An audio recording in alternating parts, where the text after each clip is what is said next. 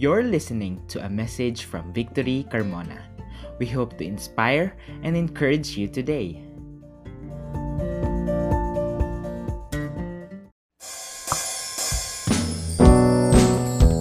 Come on, church, let's set our heart as we worship the Lord today.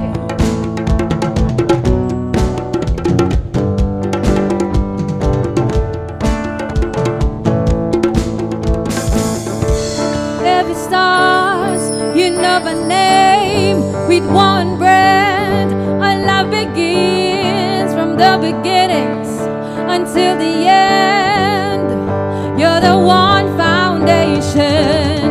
You shape me inside and out. You made me to be all about you. What can I do without you? So tell me who I am, remind me of your plans. Lord, you know me more, you know it all. So tell me who I am, remind me of your plans. I wanna know you more, know you more.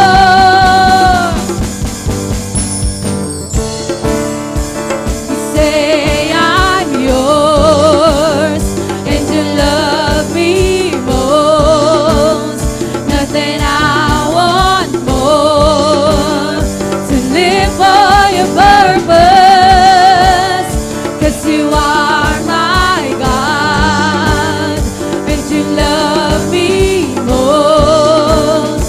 Nothing I want more, to live for your purpose. You shape me inside and out. You made me to be all about you. What can I do without you? So tell me who I am, remind me of your plans. Lord, you know me more, you know it all. So tell me who I am, remind me of your plans. I wanna know you more, know you more. You say I'm yours, and you love me most.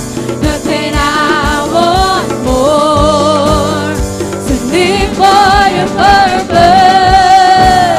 'Cause you are my God, and you love me most.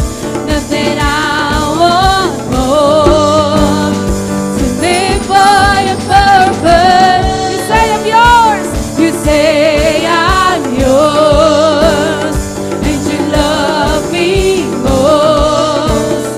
Nothing I want more, to live for your purpose. 'Cause you are my God, and you love me most. Nothing I want more, to live for your purpose. We live for your purpose, Lord. We live for your purpose, Lord.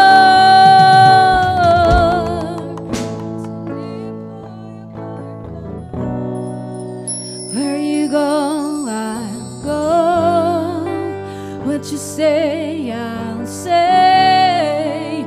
Let the whole world know who you are to me.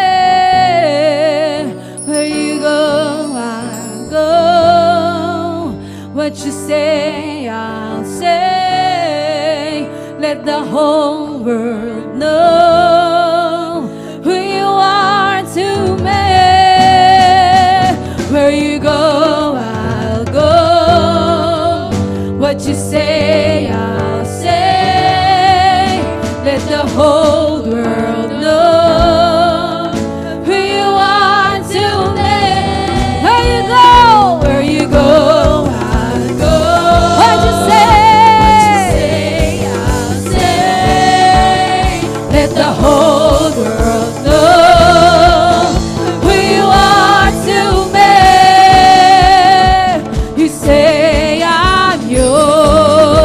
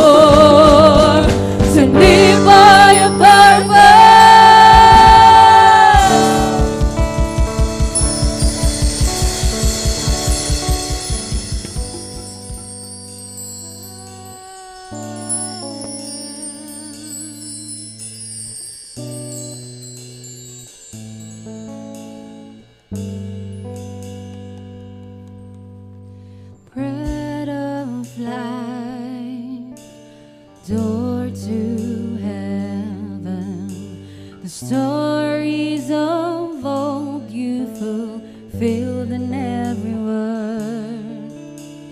Gracious giver, the King among us all.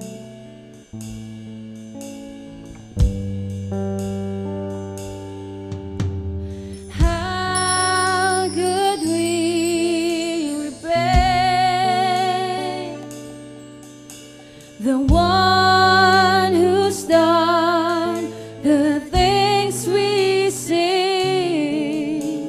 How could we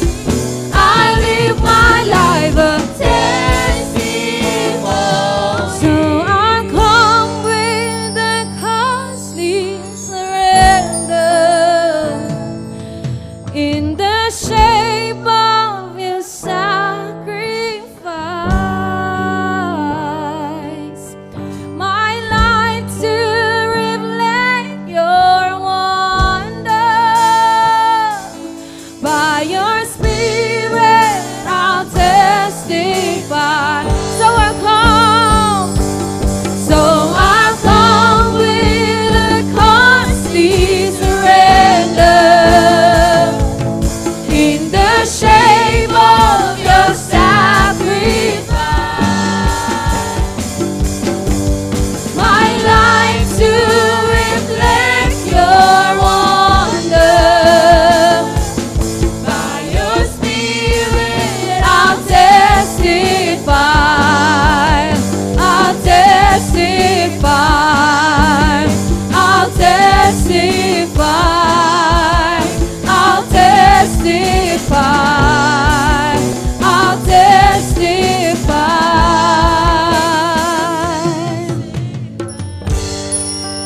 I won't hold back. I'll tell your story. I live my life a testimony. Yeah. I give my all. Reveal your glory. I live my life a testimony. Come on, church, we sing it again. I won't hold back. I'll tell your story. I live my life a testimony. I give my all. Reveal your glory. I live my life a testimony.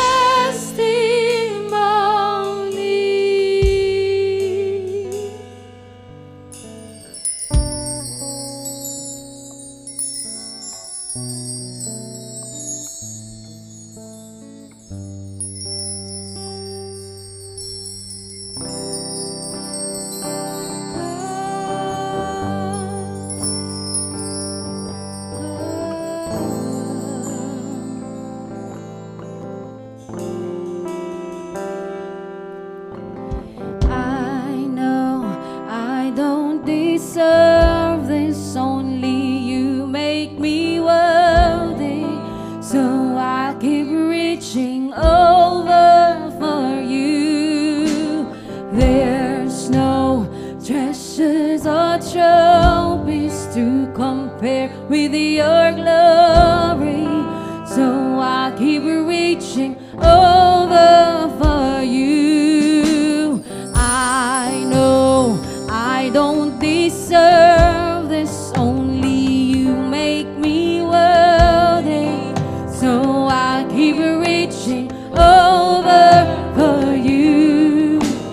There's no treasures or trophies to compare with your glory. So I keep reaching over for you. I wanna know you more than I have before. Risking everything to leave the songs I sing. For the one who holds the words is often more than words. He wants it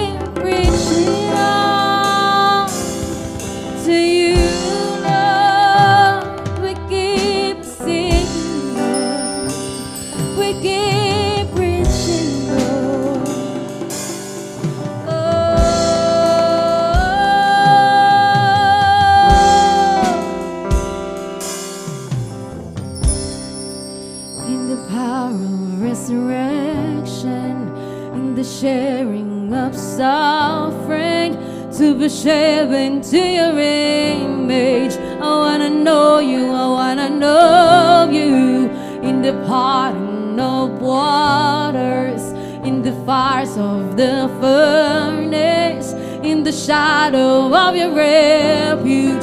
I wanna know you, I wanna know you in the days of revival, in pursuit of the broken, in the glory of your purpose. I wanna know you, I wanna know you in the pain and the waiting, in the fight and the straining, till there's just one thing remaining. I wanna know you, and I know I don't deserve this. Only you make me worthy, so I keep reaching over for you. There's no treasures or trophies to compare with your glory, so I keep reaching over for you. I know I don't deserve this. Only you make me worthy, so I keep reaching over for you. There's no treasures or trophies to compare with your glory, so I keep reaching over for you. I know I don't deserve this. Only you make me worthy, so I keep reaching over for you. Oh, there's no treasures or trophies to compare with your glory, so I keep reaching over. Come on, church, we sing it again. I know I don't deserve this. Only you make me worthy, so I keep reaching over for you. Oh, there's no treasures or trophies to compare with your glory, so I keep reaching over for you. Oh, I know I don't deserve this. Only you make me worthy, so I keep reaching over for you. There's no treasures or trophies to compare with your glory, so I keep reaching over for you.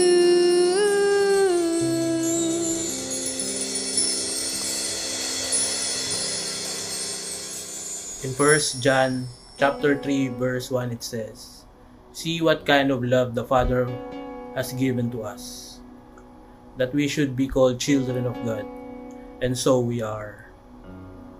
The reason why the world does not know us is that it did not know Him.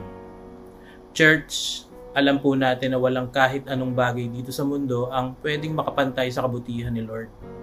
We don't deserve anything from the Lord, but it's only Him who made us worthy of all these things. Marahil lang ilan sa atin ay may mga pinagdadaan ng pagsubok o problema na hanggang ngayon ay nagpapahirap sa atin. Huwag po natin kakalimutan that Jesus died for us. He suffered and died to save us from our sins. Nabuhay po siyang muli para sa atin, para samahan tayo, at kailanman ay hindi na tayo muling iiwan. Let us pray. Father God, salamat po for keeping your promises na hindi mo kami iiwan sa gitna ng aming mga laban sa buhay. Thank you, Lord, dahil nanatili kang buhay sa aming puso at isipan, at patuloy kang kumikilos upang mapabuti ang aming kalagayan dito sa mundo. Lord, we continuously pray for your leading and guidance, protection not only for our family, but also for a whole nation. We pray for healing to those who are sick, and may you give hope to those who are hopeless. Thank you, Lord, for being there always and forever. We praise you and we are giving you the highest praise.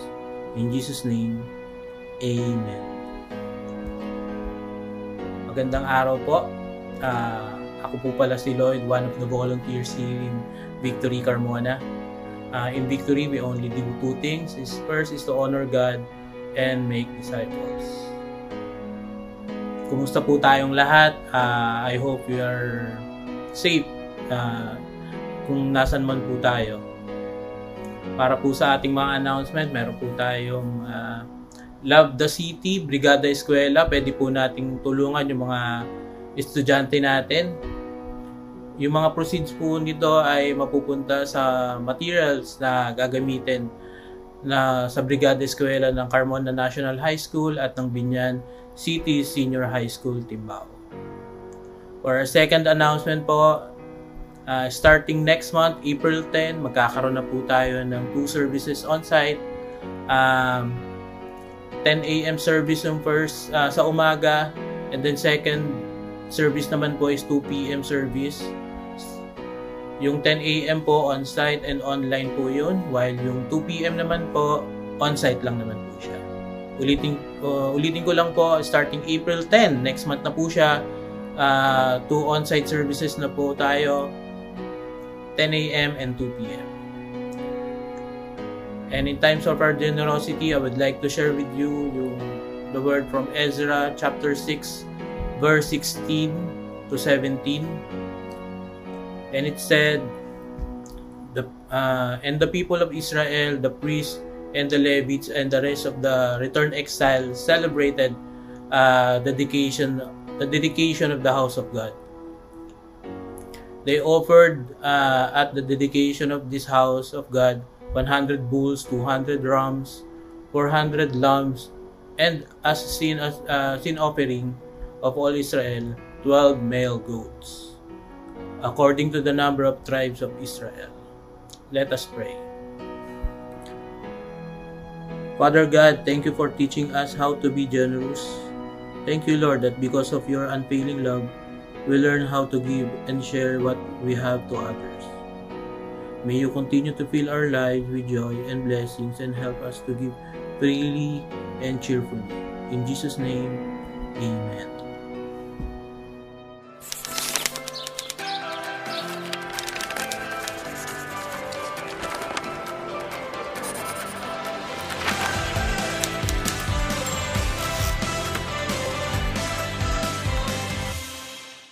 Isang mapagpalang araw sa ating lahat. Welcome to our Sunday worship service. So, by the way, I'm Leo, one of the leaders here in our church. So, welcome Victory, Carmona, and Manggahan. Nasaan man kayo ngayon, ano man yung ginagawa nyo ngayon, I hope na we have a time to allow to God yung to hear from His Word.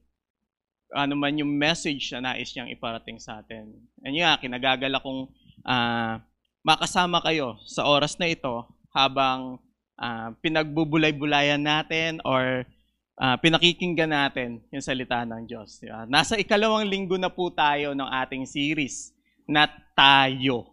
So tayo, siguro yung iba sasabihin, walang tayo. Pero meron pong tayo. Diba? Tayo means many things. Maraming ibig sabihin yung tayo. To stand, to build, or to be together. Parang tayo. Di ba? Magtayo tayo together. Di ba? Bilang mga tagasunod ng Panginoon, tatayo tayo sa salita ng Diyos at magtitiwala na tutuparin niya ang kanyang mga pangako upang maging mabunga ang gawa ng ating mga kamay. So, kung may mga bagay man na dapat tayong tayuan or dapat na maging pundasyon ng ating pagtayo o ng ating paniniwala, yun ay walang iba kundi ang salita ng Panginoon. At dahil doon, magtitiwala tayo sa Kanya, natutuparin niya anuman yung Kanyang mga ipinangako, lalong-lalo na kung ito ay para sa Kanyang kaluwalhatian. Then, last week, di ba, Kuya Rodel preached about Haggai chapter 1, na kung saan, kung paano ni-rebuke ni Haggai yung mga tao during their times, na kung saan pinakita ni Hagay na kung bakit nangyayari to sa inyo dahil iba ang inyong prioridad. Ganon din po tayo, di ba? Ngayong bumabalik na sa normal, bumabalik na naman po yung mga priority natin. At madalas, nakakalimutan natin kung sino ba talaga ang dapat nating unahin. And ngayon, may ilang katanungan lang ako. So, na-experience nyo na ba yung for example, umorder ka online shopping, di ba? Ang ganda ng mga picture. Then, pagdating sa'yo, 1 star comment mo. Di ba? Yung tipong, ito yung ine-expect mo, pero pagdating sa'yo, iba yung actual.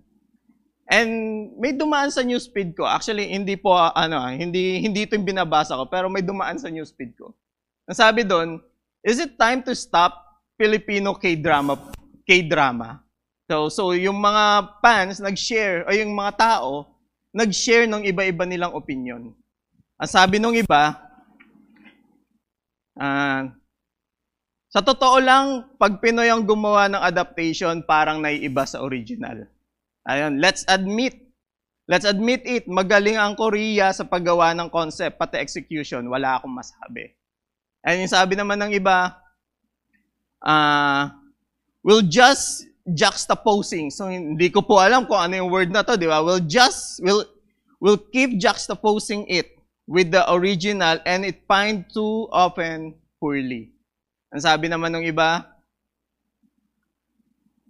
no. And hindi na daw parang wag na nating ituloy yung paggawa ng Filipino adaptation. No, I think it stands the creative growth of writers in as far as developing original concept in concern. So may iba-ibang sagot or may iba-ibang expectation yung tao. Bakit? Kasi alam nila kung ano yung original or napanood nila kung ano yung pinanggalingan nung ginagawa o yung adaptation na ginagawa natin. Napanood nila. So, doon sa mga K-drama fanatics dyan, alam nyo kung ano yung sinasabi ko. Pero as a millennial, yung kaming mga millennial, ito yung pinagkakaabalahan namin. So, kami talaga no? So, yan. We read some manga. So, tanungin nyo na lang po yung mga anak nyo o yung mga pamangkin kung ano yung manga. Hindi po yan yung pinipita sa puno. So, we read manga. Then, itong manga, nangyayari, nagkakaroon ng animation sa TV. So, since nabasa namin yung manga, ikino-compare namin yung animation doon sa manga kung parang may pagkakaiba yung story, parang hindi maganda yung ganito. So, ganun yung nangyayari. And then, madalas, lalo ngayon, yung anime, nagkakaroon ng live action. So, mas madalas, to be honest lang, di ba? Ang hirap kasing sundan nung animation, ang hirap sundan ng mga galawan sa anime. Kaya pagdating sa live action, medyo diskumpiyado. Lalong-lalo na yung mga anime fanatics dyan. So bakit nangyayari to? Kasi nga, alam natin kung ano yung original story. At na-witness natin kung ano yung mga ginagawa doon, kung ano yung mga dialogue, kung ano yung event. And then, pagdating sa ganitong bagay, hindi na-meet yung expectation natin. And madalas, nadi-discourage tayo. And madalas, yung iba, sa akin, to be honest, minsan hindi ko na tinatapos. Stay na lang ako, okay na ako dyan. Hindi niya na-meet yung expectation ko. Hindi ko na tinatapos. Sabi nga nila, mas masahol pa daw ako sa Rotten Tomatoes. Oops. Kung paano mag-evaluate ng movie. Pero yun nga, kasi we know may expectation tayo dahil nakita natin kung ano yung original o kung ano yung totoong story. So, bakit ko nasabi to? Para lang may makwento. Hindi po. For us, na yung pag-aaralan natin ngayon, we are in week 2 of our series tayo. Makikita natin kung ano yung reaction ng mga tao habang binibuild nila yung temple. Ano yung mga naging reaction nila nung makita nila yung gawa ng kanilang mga kamay. So our series objectives is at the end of our series, our church community, tayo po, as a church community, will have a deeper understanding of God's power in restoring our nation. In these crucial moments in our country's history, may our church community act with godly conviction, be missional, and completely trust Him to move in our nation. So at the end of our series, we want our people, we want us, the church, to have a deeper understanding kung ano yung kayang gawin ng Panginoon at kung ano pa yung gagawin niya in our nation. For us, na hindi lang manatili sa 4 na corners ng ating church, but for us to be missional and completely trust Him to move to other people as well as to other nations, declaring how majestic, how glorious the God that we serve. So, if you have your Bibles with you, open po natin. Sabay-sabay po natin buksan sa Book of Haggai. We will read from verse 1 to, chapter 2, verse 1 to 9. So, sabayan niyo po ako as we read. So, sana nandiyan na po kayo and sabay-sabay po tayong basahin. Chapter 2, verse 1. In the 7th month of the 21st day of the month, the word of the Lord came by the hand of Haggai the prophet. Speak now to Zerubbabel, the son of Shealtiel, governor of Judah, and to Joshua, the son of Jehozadak, the high priest, and to all the remnant of the people, and say, who is left among you who saw this house in its former glory? How do you see it now? Is it not as nothing in your eyes? Yet now be strong, O Zerubbabel, declares the Lord. Be strong, O Joshua, son of Jehozadak, the high priest. Be strong, all you people of the land, declares the Lord. For I am with you, declares the Lord of hosts, according to the covenant that I made with you when you came out of Egypt. My spirit remains in your midst. Fear not, verse 6, for thus says the Lord of hosts, yet once more in a little while, I will shake the heavens and the earth and the sea and the dry land, and I will shake all nations, so that the treasures of all nations shall come in, and I will fill this house with glory, says the Lord of hosts. The silver is mine, the gold is mine, declares the Lord of hosts.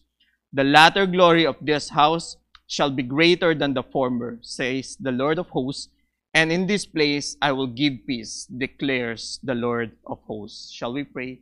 God, once again, Lord, thank you for this opportunity to hear your voice, to hear your message, Panginoon. Yes, God, marami kaming iniisip, marami kaming plano, and marami kaming expectation. Even before the pandemic, Lord, marami kaming gustong gawin. But all that expectation na wash out because of pandemic. And now, God, na bumabalik na kami sa normal, may kanya-kanya na naman kaming plano. And Lord, we humbly ask for forgiveness, Lord. If minsan, or most of the time, God, nakakalimutan ka naming i-priority.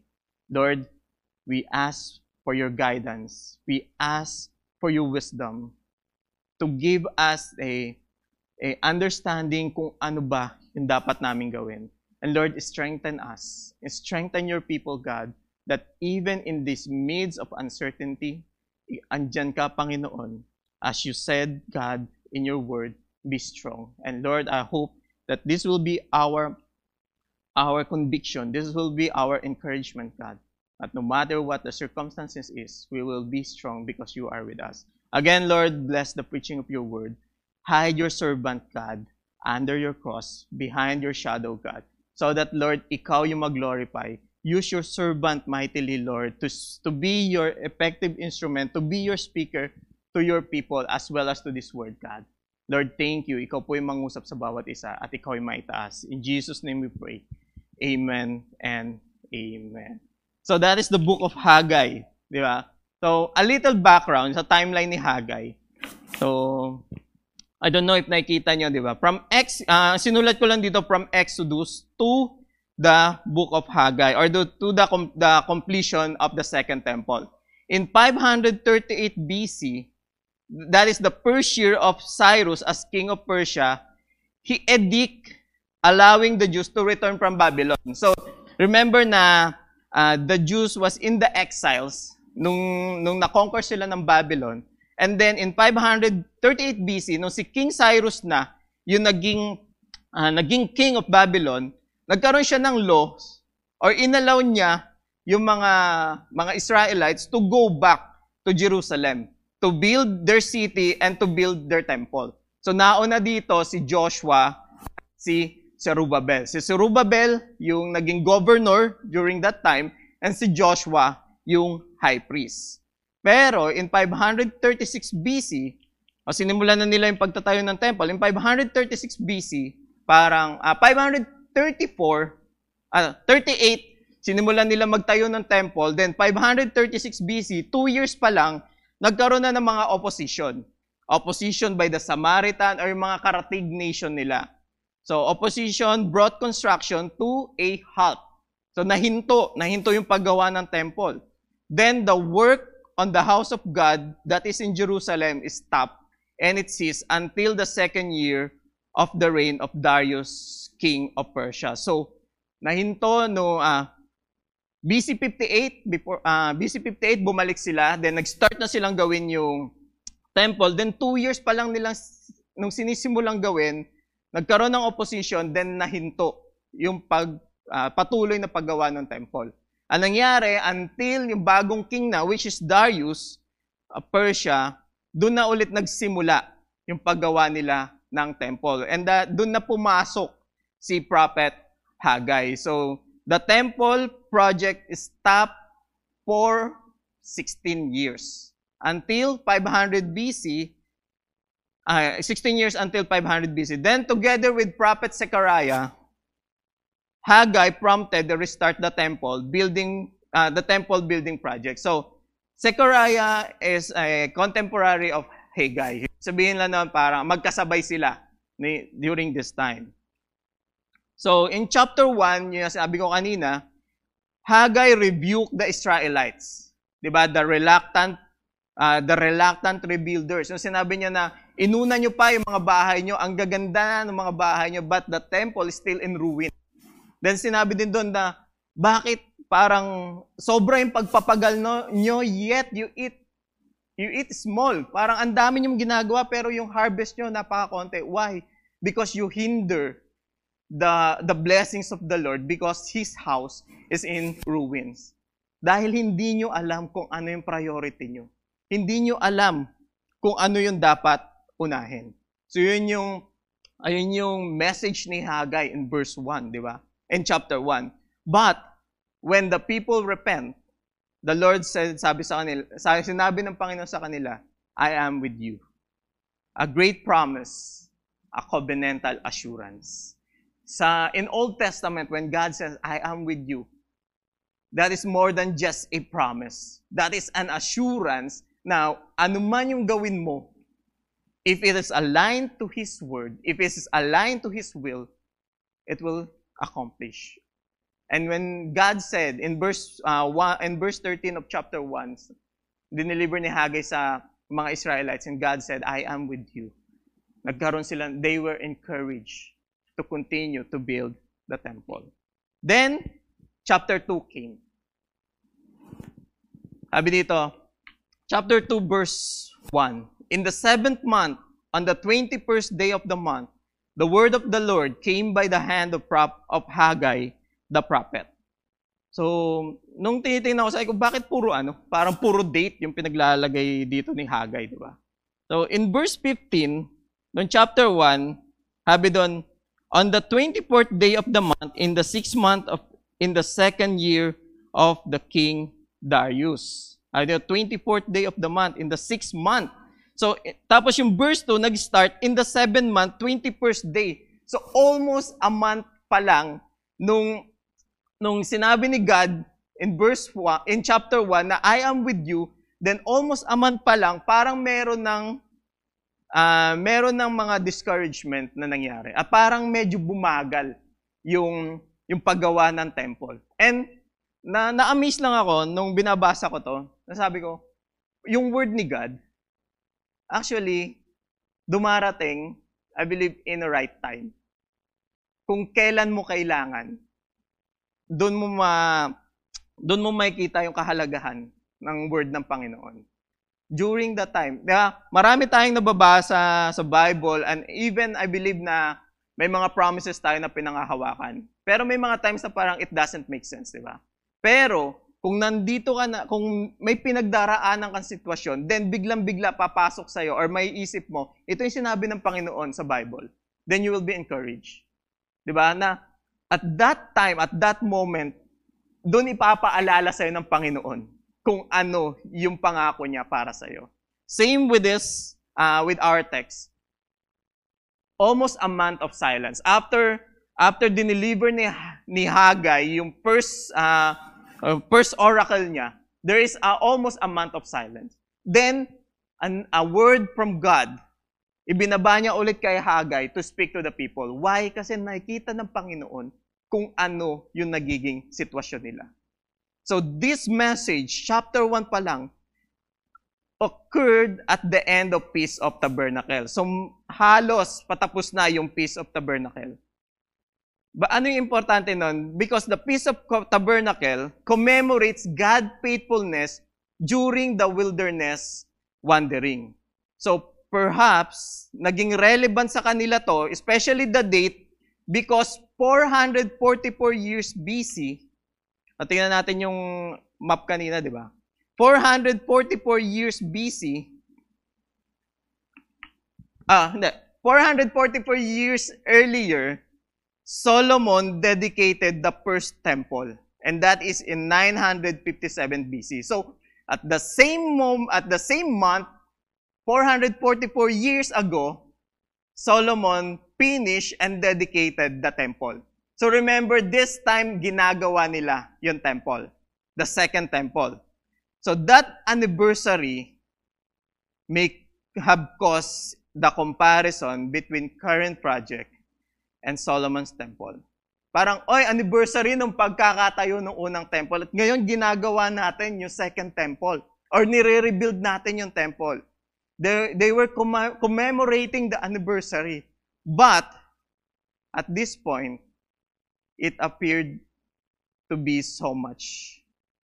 At this point, it triggered discouragement to them. Why? Because napaka-glorious or napakaganda ng unang temple. And now they're building almost 2 years na stop and now almost a month na nilang binibuild yung temple. May structure na to, nakikita na nila yung plan.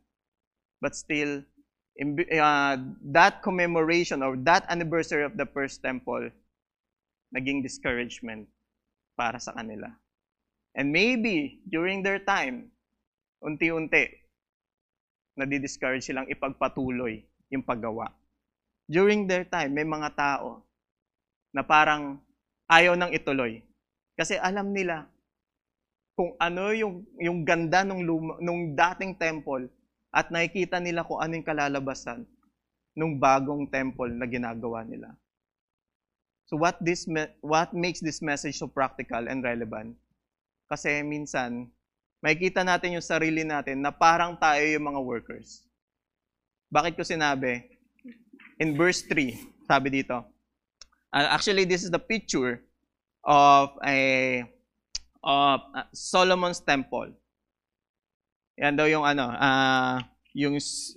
paintings of Solomon's temple. So Solomon's temple was ruthlessly destroyed in 586 BC by the Babylonians. Though 66 years earlier, undoubtedly some now in their 70s and older would have vivid memories of the grandeur of the temple. So timeline, 586 BC, na-destroy yung Solomon's temple. So 66 years pa lang yung pagitan ng present time nila and pagkaka-destroy ng Solomon's temple. So ibig sabihin, may mga tao doon na fresh pa sa kanila kung ano yung itsura ng temple. May mga tao doon na alam nila kung gaano kaganda o alam nila yung glory ng temple na yon. Kaya nga tinanong ni Haggai, sabi niya, "Who is left among you who saw this house in its former glory. How do you see it now? Is it not as nothing in your eyes?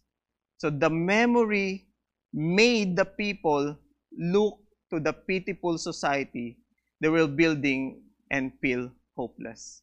So yung ala-ala nung temple na binild ni Solomon, ang nakikita ng mga tao or ng workers during that time when they're building when they rebuilding the temple is pitiful and hopeless. Parang naawa sila sa society nila. Naawa sila sa kinalalagyan nila. Ano nangyari? Nagkaroon ng pagbagal or even paghinto ng paggawa nila sa temple. That's why God gave His word to Haggai to encourage the people. Sabi dito, how do you see it now?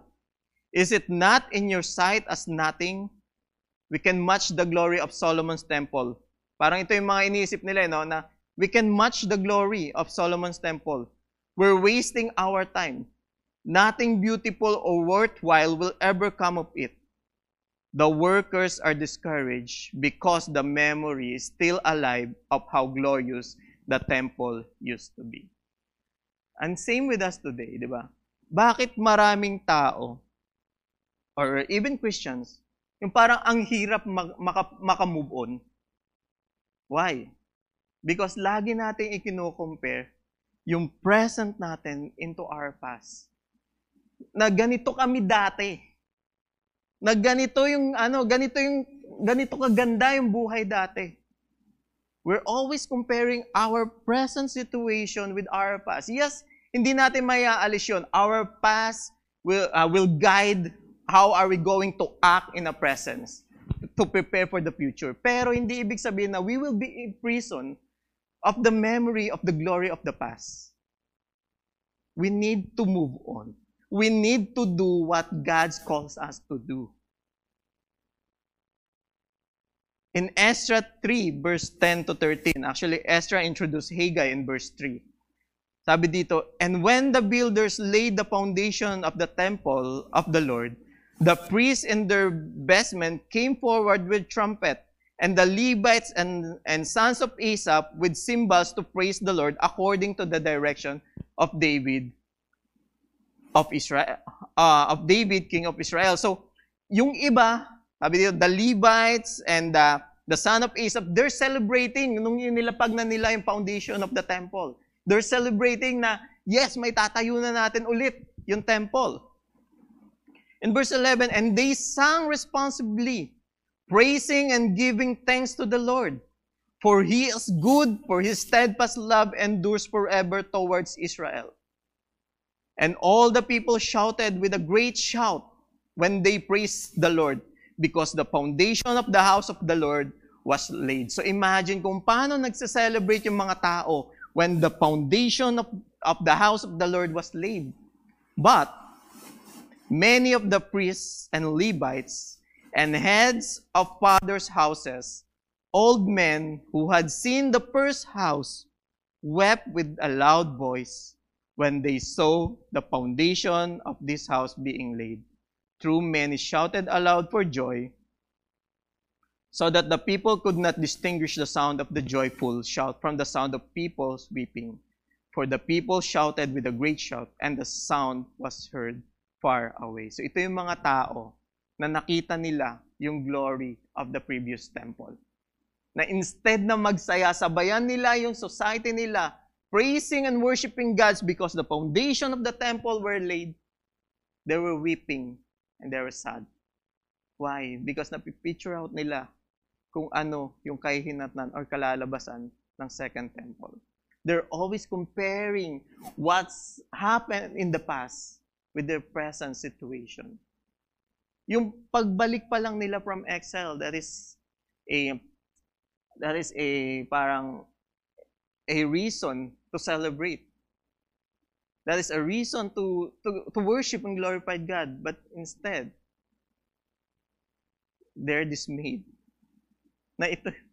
They're always prisoner of their past. They're always looking back at hindi na sila makapag-move on. having clearly recalled the temple of old, many of the elderly, so binasa natin kanina, burst into tears.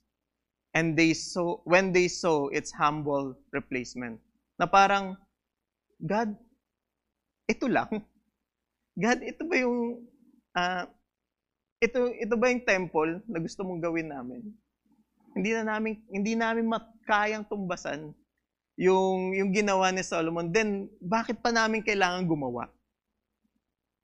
Comparing the first temple with the plans of the second temple led to discouragement and inactivity. And same with us, di ba? When we compare our lives to other, mga achievements nila, achievements ng iba, wag na lang sa past, sige, sa achievements ng iba, ano nangyayari? It led to discouragement. Church, these people look backward instead of looking forward to what was going to be greater than their expectation. Consequently, they become idle. The more that we compare our lives sa nakaraan, the more we will become idle. But thank God. Ito lang lagi ko iniisip when I was, pag dumating ako sa sitwasyon na binabalikan ko yung nakaraan or binabalikan ko yung magandang nangyari sa nakaraan. I thank God na, Lord, thank you kasi pina-experience mo sa akin yon before. Kasi today, without that experience, wala ako sa kung nasaan ako ngayon. Yes, maybe I'm not satisfied.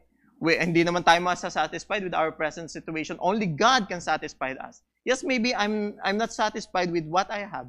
But thank you, Lord, because I believe na that memories will serve as a guide on how I'm going to live in my current position. Na yes, may mga challenges, may mga paghihirap, but thank you, Lord. Kasi hindi mo hinayaan na maganda lang yung mga naging memories ko eh. But binigyan mo ko ng magandang lesson with those things na pinagdaanan ko. And thank you, Lord.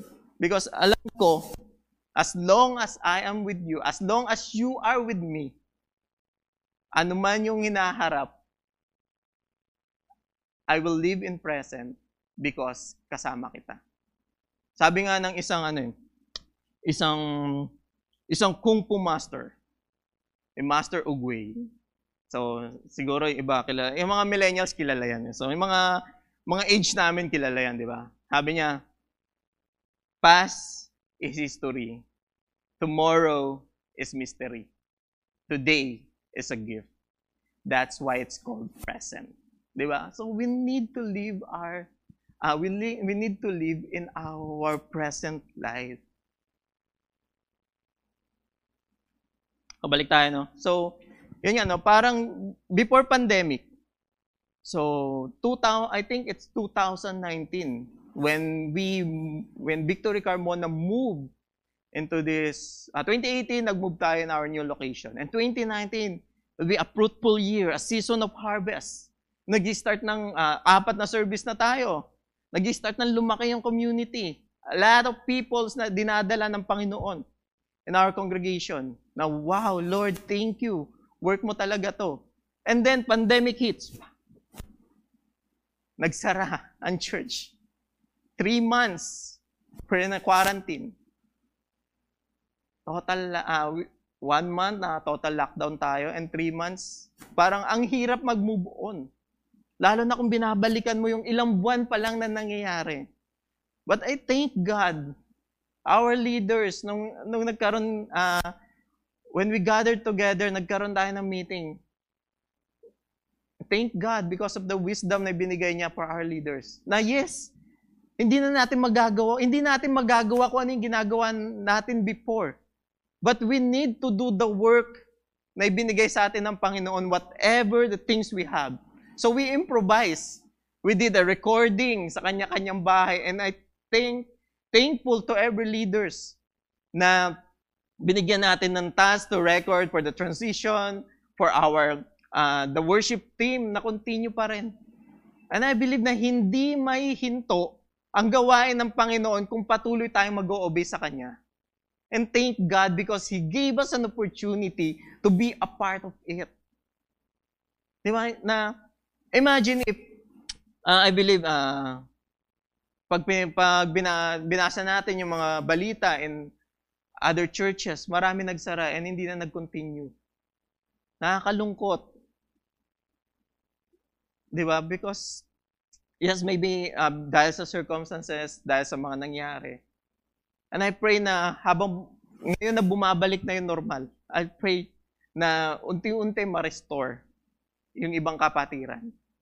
But still, marami man yan o kakaunti, hanggat kasama natin yung Panginoon, we will do the work na ipinagkatiwala niya sa atin.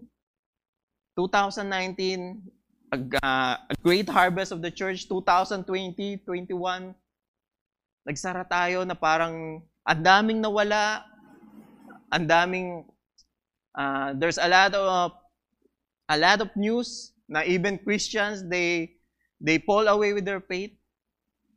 But still, I thank God na yung mga leaders natin, they continue to do the work God entrusted to them. And nung pinag-uusapan nga namin ni Pray, no, na parang grabe yung faithfulness ni God.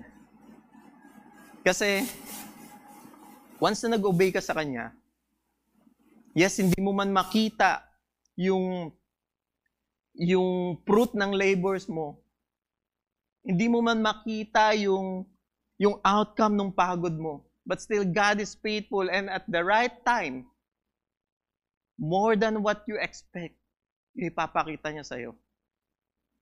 Thank God to our leaders na during the pandemic, hindi naging idle. We keep on planning and planning kung ano yung magiging response natin when the normal comes. I hope and I pray that this is also our response. Na hindi man natin alam yung kahihinatnan or naranasan man natin yung glory ng past. At in our current situation, we will not be hindered to do the works that God entrusted us. It is always dangerous and defeating to evaluate value of our service by comparing it with the glory of past. For them, it is better to have the beauty of great memory than a miserable imitation. Ito yung nasa mindset ng mga elders, that's why they're weeping, na okay na yung magkaroon ng beauty of great memories. Kesa naman maging miserable yung ginagawa natin ngayon. But this is the command of the Lord to rebuild His temple. And then para sa kanila, hindi natin kayang tumbasan to. Why we continue? So their hands are slack in the work. Too many Christians tend to feel that kind of discouragement. The sense that you work and the product seems so insignificant. Diba? Yung parang, yung mga leaders, and I want to thank our leaders dahil sa mga how they reach out those people na down and kailangan ng encouragement during this pandemic. Pero minsan, di ba, parang, Lord, ginawa ko naman lahat. Ginawa ko na yung mga bagay na pinapagawa mo. Pero bakit walang fruit? Nagiging work-based po tayo. Remember, trabaho natin is to obey Him. Trabaho natin is to share the gospel. At si Lord na ang bahala. Si Lord ang magpapabunga sa mga taong yan. Si Lord ang magpapakita ng glory niya sa mga taong yan. Hindi po tayo. Bakit tayo madalas na di-discourage? Because we tend na lagi nating iniisip na we give our best pero bakit walang nangyayari? Church, preach the gospel, share Jesus Christ, and let God do the rest. Hindi po tayo ang magbabago sa tao. Ang Panginoon lamang ang makapagpabago sa Kanya. So don't get discouraged. Kung sa tingin mo walang nangyayari sa ginagawa mo, If you're doing it for God, hindi yan masasayang. The value of service is always to be measured by conformity to God's will and purpose. Let me repeat that. The value of service is always to be measured by conformity to God's will and purpose. There is no better service that we can render to the Lord than being faithful to what He has called us and enabled us to do by the help of His Spirit. So imagine, He called us to do this. The only things we need to do, our response is to obey. And then He will also help us. He will send His Spirit to help us to do that things. So si God na yung tumawag sa atin, siya pa rin yung mag-i-enable for us to do those things. All service that is rendered in faithful obedience is pleasing to Him. Whatever the result ng mga ginagawa mo, if that service is rendered in faithful obedience to God, it is pleasing to Him. And if it is aligned to His Word, if it is aligned to His will, hindi po yan mababaliwala sa Panginoon. And then what happened? Nakita ni Haggai yung situation. Nakita niya yung discouragement sa mga tao. And then, he exhort boldness and confidence to these people. So, kung medyo guilty ka dun sa mga sinabi ko kanina, di ba? Ako, I'm guilty of those things. Madalas, binabalikan natin yung past, hindi na tayo makapag-move on. Or, if you're guilty, then I believe, para sa atin tong message na to. If that is you, this message from Haggai is a tailor-made for our heart today. God confronts the discouragement of people, first of all, with a heartening command in verse 4. So, paano niya kinumfronts yung discouragement ng tao? Let's look at verse 4. Yet, now be strong, O Zerubbabel, declares the Lord. Observe the capital L-O-R-D, the Lord. Be strong, O Joshua, son of Jehozadak, the high priest. Be strong, all you people of the land, declares the Lord. Work, for I am with you, declares the Lord of hosts. So God clearly does not agree with their assessment in their situation. Na mas maganda, yung mas glorious yung temple ni Solomon kaysa sa ginagawa natin yan. God does not agree with that assessment. If they think their work on the temple is so little insignificance that they can quit, they were very wrong. For God says, be strong. Haggai speak a word of encouragement to the leaders and the people, urging them to be strong. Actually, this is the kind of church Moses made to Joshua. Be strong. Sabi ni Moses, the church that Moses made to Joshua in Deuteronomy 31 verse 6, sabi niya doon, be strong and courageous, do not fear, or be in dread of them. For this is the Lord your God who goes with you. He will not leave you nor forsake you. So we're very familiar of this word. We're very familiar of this verse, that God will never leave us nor forsake us. This is the very church Moses gave to Joshua, and this is also the very church Haggai commanding to these people, to these discouraged people.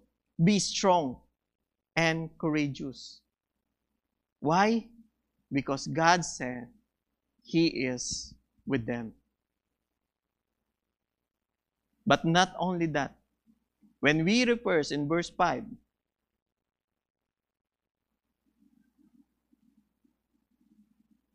according to the covenant that I made with you when you came out of Egypt, my spirit remains in your midst. Fear not. The command, fear not, is based on the assurance that His Spirit remains in their midst. God is telling us to fear not. And He assured us kung bakit tayo hindi dapat matakot, because His Spirit remain in our midst. This is one of the strongest Old Testament statement of God's, that His Spirit remains in your midst. When God said in the Old Testament that, "Fear not, I am with you, my Spirit is with you," this is the strongest Old Testament statement of God. In Exodus, He showed that His presence is the same powerful presence that divide the Red Sea. So ganito ka-powerful yung presence ni God, that the presence of God can divide the Red Sea. So when He promised to be with the people in their work, He means He will use His divine power like He did at the Exodus to help you and strengthen you and protect you. When God said that my Spirit, my presence will be with you, He is assuring us that He will use His divine power to help us kung ano man yung work na pinapagawa niya sa atin. But there is one another encouraging things about this promise. Na hindi lang yun na-stop dyan. There is another encouraging things about this promise. So para dun sa mga hindi makamove on sa glory ng old temple, para dun sa mga leaders na nag-weep when the foundation of the temple were laid down, this promise made a significant impact. Nung sinabi ni Nung sinabi ni Haggai to sa kanila, this promise made a significant impact. Why? Because just before David's death, bago mamatay si David, he encouraged his son Solomon with words very similar to these verses. That is in 1 Chronicles 28:20. Sabi doon, David also said to Solomon, his son, "Be strong and courageous, and do the work. Do not be afraid or discouraged, for the Lord God, my God, is with you. He will not fail you or forsake you until all the work for the service of the temple of the Lord is finished." Wow, they're building the temple. They were discouraged. And Haggai 5, sabi ni Haggai doon, "Fear not, because God's Spirit is with them." This is the same promise, the same word comes out from the mouth of David as he, habang sinasabi niya kay Solomon kung ano yung mga gagawin niya. "Do not be afraid or discouraged, for the Lord God, my God, is with you." Parang God reminding these people, those leaders that they discourage, the same word na sinabi ni David to Solomon habang ginagawa yung temple. The implication of this similarity is that the same God who worked with Solomon to build the great temple is also at work with them now. Wow. The implication na the same God who command Solomon to be strong and courageous and do the work is the same God who commanding these people, these discouraged people, to do the work because He is with them. Therefore, take courage, work, fear not. Then outlook for the future. The second argument God used to encourage those who think their work only produce paltry results is found in verse 6 to 9. In verse 6, "For thus says the Lord of hosts, yet once more in a little while, I will shake the heavens and the earth, and the sea and the dry land." So, kung ma-observe natin, di ba,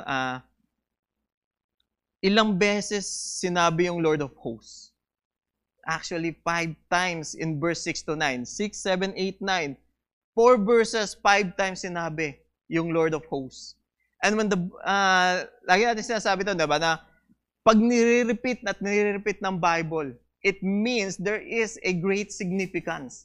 The Lord of hosts means Yahweh Sabaoth, or the Lord of Heaven's army. The Lords of Heaven's army, the Lord of hosts. Why? Because these people were discouraged. And God wants to reveal Himself to them. That I am the Lord of hosts. I am Yahweh Sabaoth, the Lord of Heaven's army. Do not fear. He gave them an assurance that His glory, His power, His presence is with them. Even in that situation na inaakala nilang walang significant yung ginagawa nila. The Lord of hosts emphasized the Lord's sovereign authority. Sabi niya, the Lord of hosts emphasized His sovereign authority.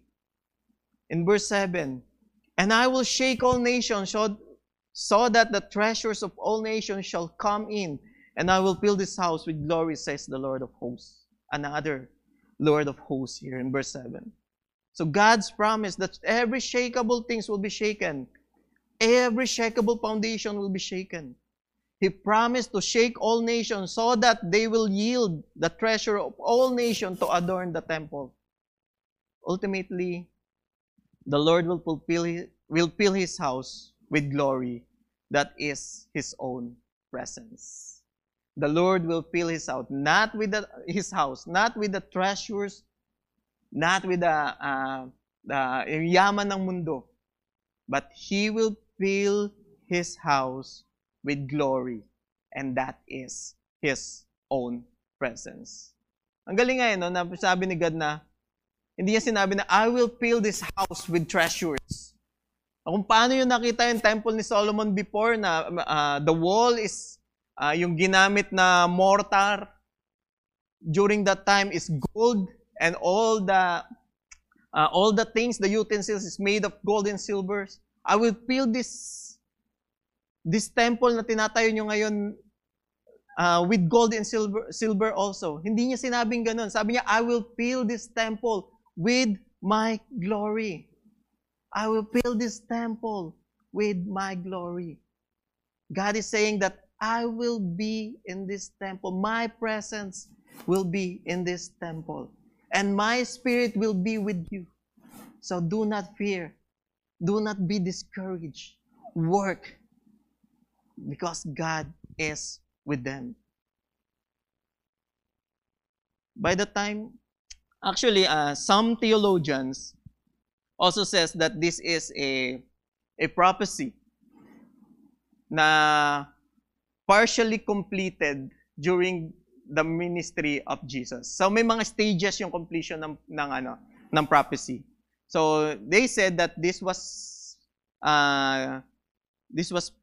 the first stage, or another stage of this prophecy was completed or nangyari during the time of Jesus, when Jesus began His ministry.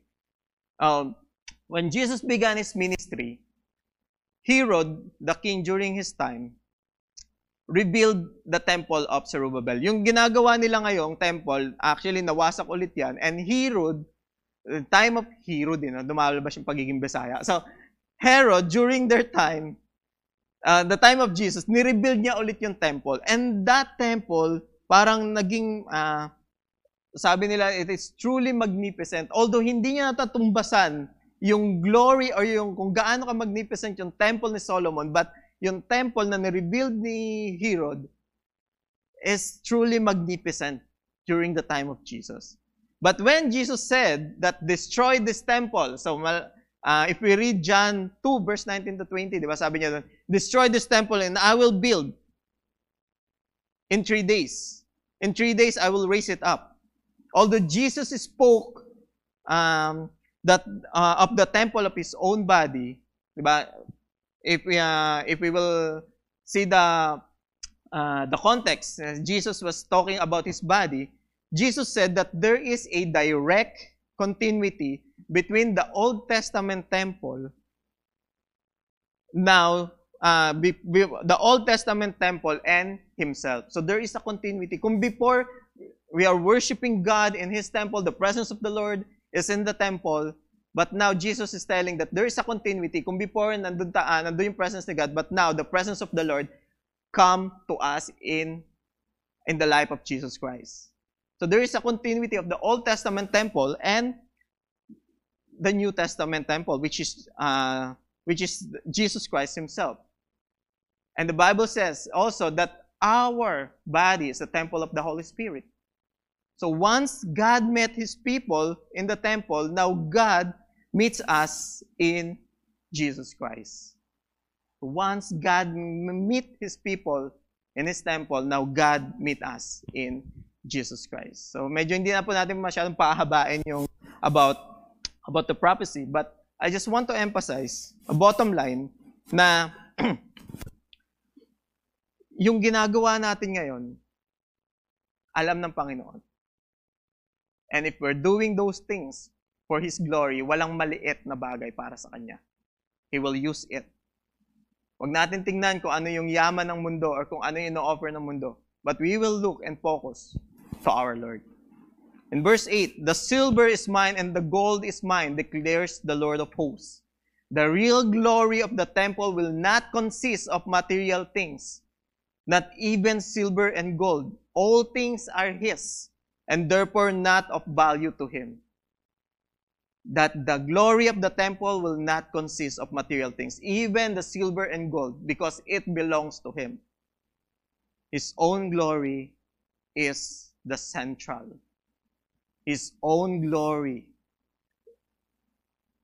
is the most important things that will fill the temple. It affirms that its glory will consist not of silver and gold, but of His presence. God is telling us na sa akin lahat yan. So, worthless yan para sa akin. Kung iniisip nyo na yung glory ng temple is dahil lang sa mga treasures na nandun, it's worthless. My presence is the most important thing.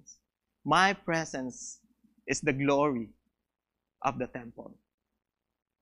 And the glory of that come will also be His presence in it and among His people. And that glory is also His presence among His people. Verse 9, the latter glory of this house shall be greater than the former, says the Lord of hosts. And in this place I will give peace, declares the Lord of hosts. So the essence of that divine dwelling, di ba sabi ni God, I will dwell. Na yung glory ng temple is because of His presence. That God will dwell in that temple. The essence of His divine dwelling is its universal expressions will be peace and wholeness. And in this place I will give peace, declares the Lord of hosts. Again, when God said that, in my presence there is peace. In my glory there is peace. Yes, maybe the situation hindi nagbago kung nasan man tayo, kung ano man yung nangyayari. Even in the midst of war, hindi man nagbago, but with God's presence there is peace. There is wholeness. The nature of peace here includes peace with God. Peace with God. Forgiveness, acceptance, reconciliation with Him. And remember, sabi niya doon, fear not. Be strong. Because I am with you. God is giving them an assurance. God is giving them the peace na hindi man nila makita yung result or yung glory ng ginagawa nila. God is with us. God is with them. They were encouraged. God has a purpose in rebuilding His temple. But the Israelites could not see it. And that they could not see seems worthless. God came to them with a word of promise. So, may purpose si God kung bakit niya pinapa-rebuild yung temple niya. Pero hindi yun makita ng mga elders or ng mga Israelites na witness yung glory ng old temple. They were discouraged. So God came to them with a word of promise. Sabi niya doon, and in this place I will give peace, declares the Lord of hosts. Imagine a community na galing sa exile. Imagine a community na ilang beses kayo sinakop na iba't ibang bansa, iba't ibang nation. Then God is giving you work. They're building His temple. They were so discouraged. Na ang lit na nga ng numbers natin, ginagawa pa natin to. And then the people around, the nations around us, inaatake pa sila. Imagine kung gaano sila ka-disturbed during their time. But God is giving them the assurance that He is with them. And in His presence, there is peace. Declares the Lord of the heavens army. The Lord of heaven's army will protect them. The Lords of heaven's army will be with them. So do not fear. Do the work. I believe this is also the promise or the words God wants us to be heard today. Nais ng Panginoon na mapakinggan natin. Hindi natin alam yung ano nangyayari sa sitwasyon. Ang taas ng gas. There is a war in different nations. Sumasabay pa yung gulo nung kanya-kanya nating partidong binabalingan. Ang daming friendship na nasira, ang daming friends na blinak sa social media because of the issue that we have. Hindi natin alam kung saan tayo gagalaw, kung ano yung gagawin natin. But God wants to remind us, ano ba yung priority mo? Ano ba yung work na pinapagawa ng Panginoon sa'yo? And ano, sino yung tinitingnan mo while doing the works God given to you? This is the very word God wants to us to hear today. That in Him there is peace. That the Lord of hosts, the Lord of heaven's army, will be with us. His presence is the glory of the temple. That His Spirit, the same power na humati sa Red Sea during the time of Exodus, is the same power that is with us today to empower us to do the works God commanded us to do. The question is, saan tayo naka-anchor? Take courage. You build more than you see. The heavens and the earth and the sea and the land and all treasures are His. He will take the fruit of your little labor and make it glorious beyond measure.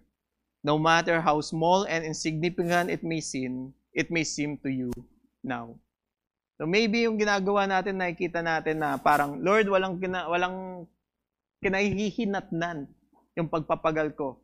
In a ministry, sa paglilid ng tao, tagal ko nang nire-reach out yung taong to, pero parang walang nangyayari, nagsasayang lang ba ako ng pagod? Church, God is telling us today, take courage. You build more than you see. All things belongs to God. He will take the fruit of your little labor. Kung sa tingin mo maliit yung ginagawa mo, He will take that fruit and make it glorious beyond measure. God takes small, imperfect things and build them into a habitation for His glory. If our works is for His glory or yung ginagawa natin is for His will, for the advancement of His kingdom, walang maliit o malaking works para sa Panginoon. If our heart is aligned to His will, is aligned to His heart. God promised that there would be peace. And Jesus is our peace. Remember in Ephesians 2:14, sabi doon, for He Himself is our peace. God promised that in His presence there will be peace. Church, in Christ, there will be peace. Nothing you do is a triple if you do it in the name of God. He will shake heavens and earth to fill your labor with splendor. Take courage. You build more than you see.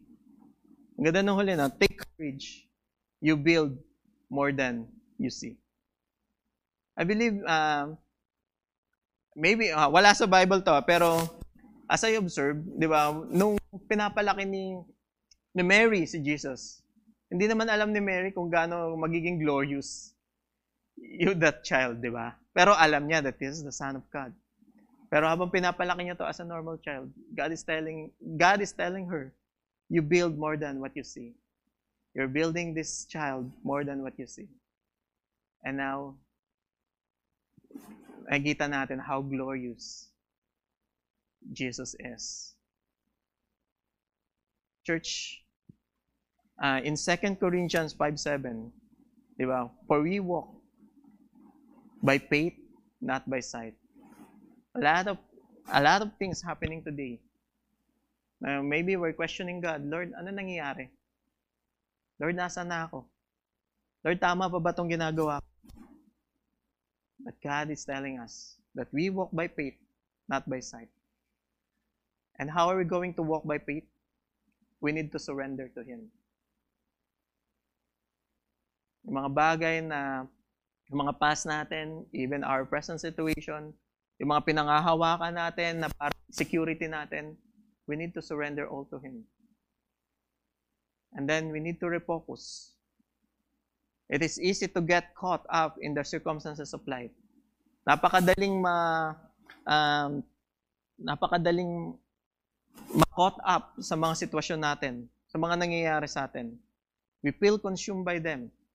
But if we can take a step back and look at the bigger picture and realize that this world is not our real home, it can change the way we view our temporary circumstances here on earth. We need to refocus as well. In chapter 1 of Haggai, they're doing the things of their own. They're building their house, kung paano nila pinapaganda, yung kabuhayan nila. They're rebuilding all those things. Hindi ko sinasabing masama yun. But we need to refocus. Ano ba yung first priority natin? Ano ba yung top priority natin? If we will make God as our top priority, ano man yung sitwasyon, ano man yung pain, yung hardship na pinagdaraanan natin, there will be peace. Because His presence is with us. So we need to surrender to Him. We need to refocus. And then stand on God's promises. The Word of God provides the solid ground on which we can take our step of faith. Surrender, refocus, stands on God's promise. When God said He will be with us, He will be with us. So let's build our nation together. Let's build this nation in the Word of God. Habang bumabalik na yung normal, tanging panalangin ko na maging normal sa buhay natin ay yung salita ng Panginoon. Na anuman yung gawin natin, maliit man yan o malaki, I hope na align sa kalooban o sa pinapagawa ng Diyos yung mga ginagawa natin. And God's promise to us, do not fear, be courageous, for His presence will be with us. Shall we pray? Lord, thank You for this time, God. Thank You for Your message in the book of Haggai. Lord, we ask for forgiveness.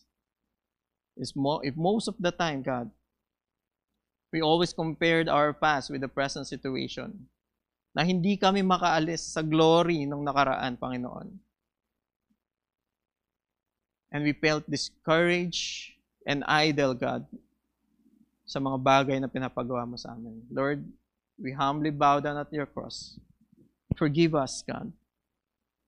And cleanse us, Lord, to be worthy again to serve You. Lord, we pray that You will empower Your people sa mga taong nakarinig ng message Mo today, God. Kung paano dineliver ni Haggai, Panginoon, sa mga discouraged people during their time, God. Lord, refresh us, God, with Your word. You said in Your word, fear not because Your presence is with us. Thank You, Lord. Because we believe, God, and we will hold on to this promise, God, na anuman yung ginagawa namin, Panginoon, if it is aligned with your will, O God, walang malaki o maliit, Panginoon. You will use it for your greater purpose. God, we pray that your glory be lifted up, O God, and your presence will always be with us, Panginoon. As we go through this journey that we call life, O God, as we go through and these challenges and pain na pinagdaraanan namin ngayon, Panginoon, be with us always, God. Lord, I pray, kung may mga tao man ngayon, O God, na nakikinig and they were discouraged of their current circumstances, Lord, ikaw na po at presensya mo po, Panginoon, yung sumama sa kanila, O God. Remind them always, Lord, that you are the Lord of hosts, the Lord of heaven's army. That you have the ability, you have the power to protect them. And you have, God, you have the love also, Lord, to encourage them na anuman yung sitwasyon nila ngayon, kung nandun ang presensya mo, Panginoon, there will be peace. Lord, thank you for your promises. Thank you for your word, God. Lord, I also pray for those people, God, na Kristiyano na pero madalas nangunguna yung takot kesa obedience. Lord, I pray for forgiveness, O God. And Lord, encourage your people, strengthen them, Lord, na walang sayang na gawain sa mga mata mo, Panginoon. Maliit man yan sa tingin namin, gagamitin at gagamitin mo yan for your glory. Once again, God, thank you for this time. Ikaw na po yung sumama sa mga anak mo as they go through this journey. At Panginoon, we pray na sa lahat ng gagawin namin, pangalan mo ang maitaas. Muli po, maraming salamat. Tinataas ka namin, dinadakila, pinararangalan sa pangalan ni Jesus. Amen and amen. So, our service has ended. I hope and I pray na may share natin sa ibang tao, in our family, in our work, in our environment, the greatness of the Lord that we serve. Thank you, and God bless to all.